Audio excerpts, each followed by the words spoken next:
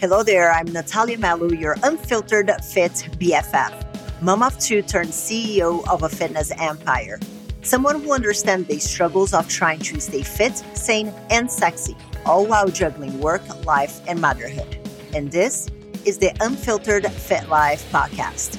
Follow along wherever you're listening and join me weekly as I help busy working moms just like you simplify their fitness journey so they can lose weight, regain their confidence, and feel sexy AF.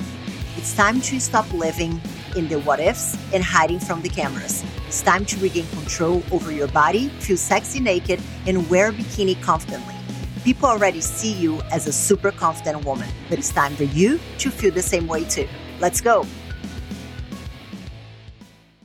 Hello there, fam. Welcome to another episode of the Unfiltered Fit Life podcast. I am Natalia Mello, your host, and we are in that time of the year where we have no idea what day it is. You know, that time between Christmas and New Year, we don't know what day it is. We don't know what time it is. We don't know what we have to do. We don't know what we have to wear.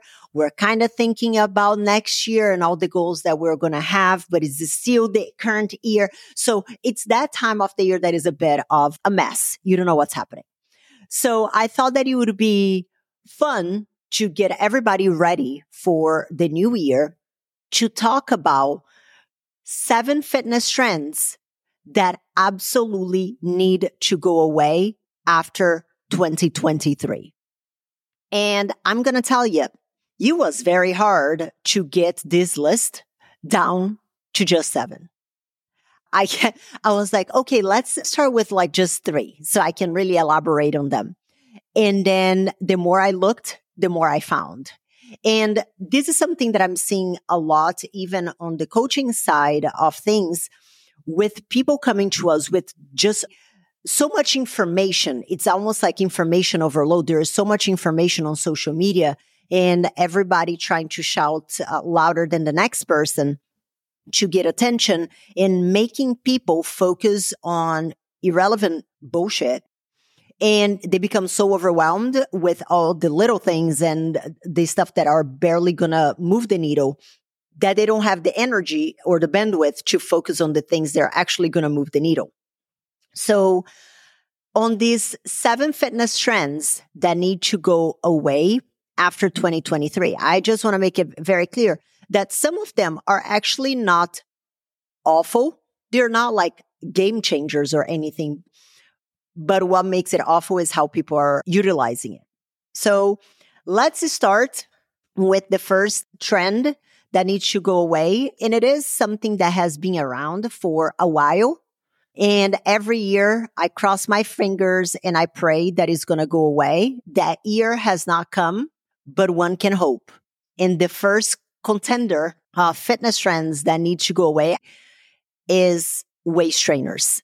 So waist trainers, for those of you guys that don't know, are those kind of like corsets that women and some men even I have seen use around their waist area to give them an hourglass. And one thing that I hear often is like, oh, I'm training my waist. And people confuse that with losing fat just because it is kind of like squeezing the fat up and down.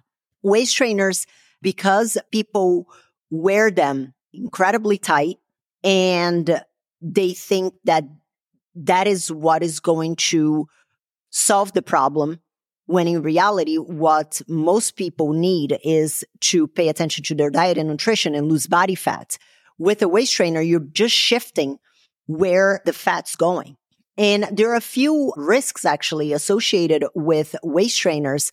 One of them being for women, especially those who have had kids, is the negative impact of increased intra-abdominal pressure that it can have on your pelvic floor muscles. So women, after being pregnant and after giving birth, their pelvic floor muscles have been under a lot of stress already. And whenever you add that waist trainer around the waist that is really squeezing your midsection, the pressure is going to go up towards your diaphragm and down towards your pelvic floor muscles. And if you're already experiencing urinary incontinence, if you already have pelvic organ prolapse symptoms, that increased pressure is definitely not going to help. Another issue with it is that it can limit your capacity to take oxygen into your lungs because it is squeezing your midsection so much. It pushes your diaphragm all the way up. So it doesn't have enough space for you to breathe properly and for your lungs to take in as much oxygen as it should. There is like a number of issues with waist trainers. So I have wore them when I competed, and I remember even the tips of my fingers feeling numb because my circulation, the thing was so freaking tight that I remember not feeling my fingers. And I'm like, this is not normal. And everybody around me was kind of wearing it or like, oh yeah, it happens to me too. It's totally okay. So this is just a reminder that just because it's common, it doesn't mean that it's normal. So waist trainers, I hope they stay in 2023. They've been around for some time. But one can hope that we are going to walk into a new year and nobody's going to be talking about them and they're not going to be normalized. The second one, I might piss some people off with this one, is posting videos of yourself doing cold plunges. I can't. Every single day I open my social media and there is like 5 motherfuckers like getting in a cold bucket of ice. Listen. If you want to do cold plunges, by all means, go for it. There is some research that says that, a lot of people do it because it is good for muscle recovery, but there have been a number of researches coming out saying that it's not actually beneficial for muscle recovery and muscle hypertrophy. It's actually detrimental to it. But beside the point, why? Why posting on social media all the time about your cold plunges every single day? I'm just tired of it. I hope it stays in 2023. Not because it's harmful. It's just fucking annoying. I'm kind of over it. Again, nothing against the cold plunges. I don't personally do it. But if people, want to do it and they believe that the fairies have some kind of benefit and sprinkle some freaking fairy dust on the water, by all means, it makes you happy. Go for it. But can we stop posting it on social media? Yes, thank you. So that's number 2. So first one, waist trainers. 2, videos of yourself doing cold plunges. Then number 3, water fast. I think it started with Dana White talking about his 86-hour water fast. And I have a bit of a problem whenever you have somebody with a big reach that doesn't really understand much about the impact or negative impact that doing something like this can have in one's health, because there is actually research talking about water fasting.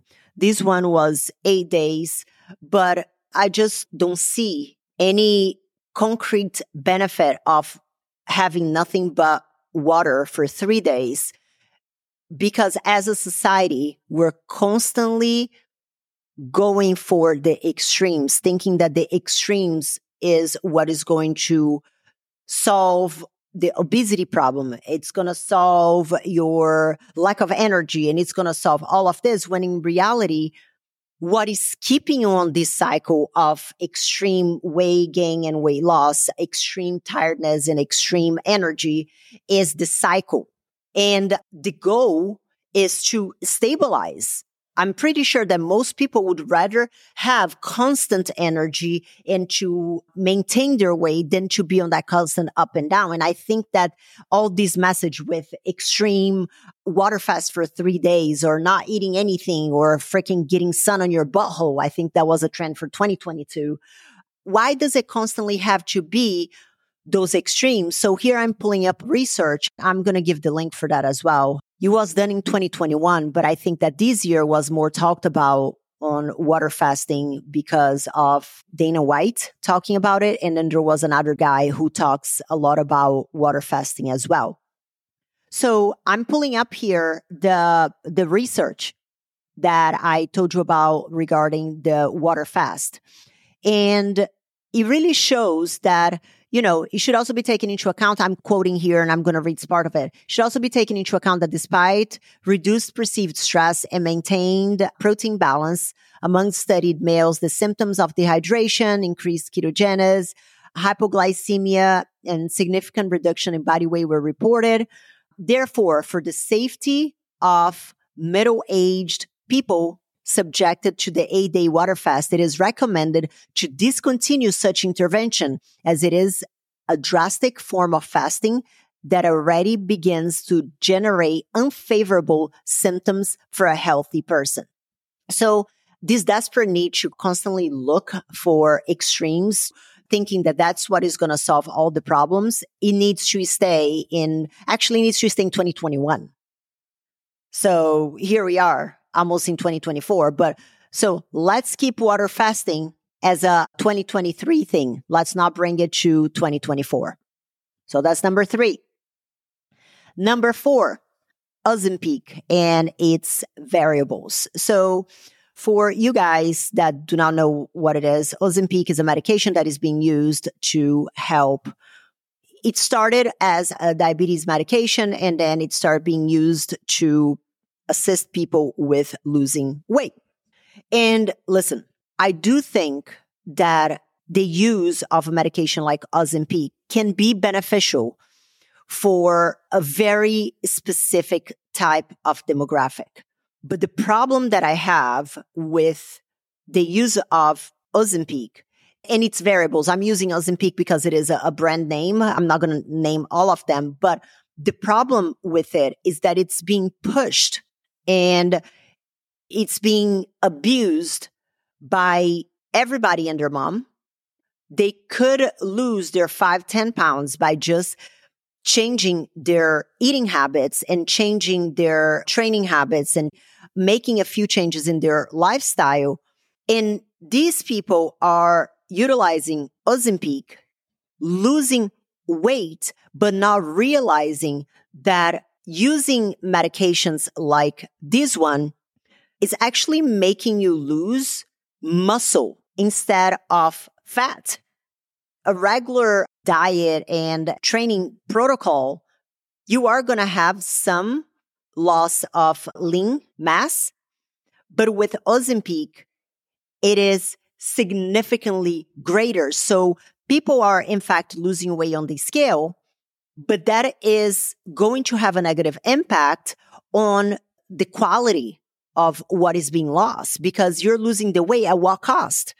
At the cost of your lean mass, which is incredibly important, especially as you age, to have lean mass, aka muscle, so that you can be a functional older person, so you can be healthier, so you can pull yourself up if you fall. So the way in which Ozempic and medications like it are being pushed and is incredibly problematic. So my problem is not necessarily with the Ozempic, but perhaps on how readily available to everybody and anybody it is being, without paying attention by those who are prescribing and those who are using it, without paying attention on the habit change piece of it. Because yes, you lose the weight, which you're losing muscle with it, but you haven't really changed your eating habits. You haven't really changed your relationship with food. You haven't really changed your training. You haven't really changed your all or nothing mentality around food and exercise. So the moment that you stop it, what's going to happen? You're going to gain all the way back. And it's going to be even more problematic, because whenever you lost the weight, you lost lean mass. And then you're going to gain all the way back, but it's going to be all fat. And I actually want to read to you guys. That is a message that I received from one of our members whenever she went to the doctor, because I think that this really shows how much this medication is being pushed before even speaking to the person and having a better understanding, even if that is what that person wants. So one of our members went to the doctor, and then whenever she was on the waiting room, I'm going to read her message. She said, "Hey, Natalia, so today I went to a clinic to get my routine labs done. I like to get them done at least once a year. The doctor walks in and after greeting me, proceeds to ask, 'So, are you here to join our weight loss program?' And I was like, what the fuck? And she goes, I was a bit annoyed with his question for a couple of reasons. One, he saw me overweight and pretty much and insinuated that I should lose weight. And two, he wanted to shove the whole Ozempic crap down my throat. And this is a member of ours that had already made significant lifestyle changes. She had already lost, at this point, 20 pounds on her own without the help of medication. And I actually asked her, I was like, how were your numbers? And she's like, I don't know, but I'll know in 48 hours. And then she messages me and she said that everything was normal. And the doctor said that her cholesterol is beautiful. And she got an A+ on her tests. So the assumption that everybody wants it, the push that is being had by this area of the medical community without even speaking to the person first, I think that is incredibly problematic, especially because there are researches coming out that talk about the side effects of Ozempic, one of them being stomach paralysis, which is not good. Not good. Okay, next one, biohacking. If I see one more person talking about biohacking, I am going to lose my mind. What is biohacking? Nobody can explain to me. Oh, it's, improving your sleep and being hydrated. Well, you don't need anything special or any substances or any injection or any shots to do all of that. You just have to drink more water and you have to stay consistent with something. So the whole idea of biohacking, I find incredibly gimmicky. I find that it gives people a false sense of quick fix. And I quite honestly, I don't even understand why it's called that, because living healthy lifestyle and incorporating exercise and having a good nutritional plan and having better sleep and drinking more water, it doesn't need a name and a whole bunch of pills to come with it. So that needs to go away. Okay. Number 6, the obsession with wearable tracking devices. And I'm talking about your smartwatches. I'm talking about your Oura Ring. Listen, I do think that they have their value. We use smart devices to track steps for our members in the Powerhouse Academy. I think that they can be useful. But the problem is that people are becoming incredibly obsessed with what the numbers say. And a lot of times those numbers are inaccurate, like grossly inaccurate. Like from a caloric standpoint, there have been researches showing that the caloric output that those devices show, they can be up to 100% inaccurate. So people are there and they're like, oh yeah, I burned like 500 calories in my workout, and they're planning their whole nutrition and they kind of, I burned 500 calories so I can go ahead and consume extra calories here, when that number is likely to be up to 100% inaccurate. And that obsession of like, I'm in a caloric deficit because my watch said that I burned 2,500 calories today, then surely I can go ahead and eat 3,000 calories. And then I don't understand why I'm not losing weight. Well, if you're not losing weight, you're not in a caloric deficit and your watch is probably full of shit. So the obsession with the data, instead of stopping and paying attention on your own biofeedback as to what you're doing is working or not. And whenever we're talking about the devices that track sleep and things like that, I liked my Oura Ring, but I stopped wearing it. And the reason why I stopped wearing it is because sometimes I would wake up feeling amazing. I'm like, shit, I feel good.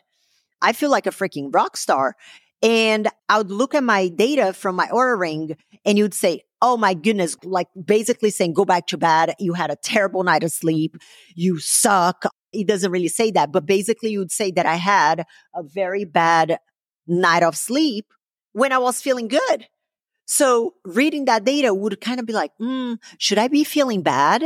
So I would hold myself back from doing things because the data on the phone said that I should be feeling like shit when I actually felt good. So I kind of stopped wearing my Oura Ring to start to pay more attention on my own biofeedback. So that's my problem with the obsession with wearable tracking devices, because it's making people stop paying attention to their own biofeedback. And then the last but not least is dry scooping. The seventh one is dry scooping. What is dry scooping? Dry scooping is whenever you get a scoop of pre-workout and you put in your mouth and without mixing with water. And this has been going on for some time, but I think it became more popularized on TikTok in recent times. And it actually is incredibly risky. It can cause aspiration pneumonia, which is kind of like, do you remember whenever there was like this cinnamon challenge that people would start like inhaling the powder? And it's like legit not good. So I really think, especially for younger generations, this dry scooping BS needs to be left in 2023. Mix your pre-workout with water like normal human beings. And if you're looking for an amazing pre-workout, check out Energy Explosion by Embody Supplements. You can grab it on the link down below. So just a quick recap of the 7 fitness trends that need to go away after 2023. 1, waist trainers. 2, posting videos of yourself doing cold plunges. Water fast, Ozempic, biohacking, obsession with wearable tracking devices, and dry scooping. So these are the 7 fitness trends that really need to stay in 2023. And if you have any to add, please go on my social media and let me know which one I missed, because I am pretty sure that I missed a lot. I had a hard time kind of narrowing down to just these 7. But please go on my social media, Natalia Melo Fit on Instagram. The link is down in the show notes as well. And let me know what fitness trend, in your opinion, needs to stay in 2023. All right. Thank you so much for listening. I hope you had an amazing Christmas, and I am wishing you a happy new year, because our next episode is now going to be in 2024. Bye-bye. Thank you so much for tuning in this week. But let me ask you, what was your aha moment in today's episode? I would love to know. You can leave me a comment or voice message at the link in the show description. You can also follow me on Instagram and let me know what topics you want to hear more about or who I should have on the show. As for today, this is it for today, guys. I'll see you back next week for another episode of the Unfiltered Fit Life podcast.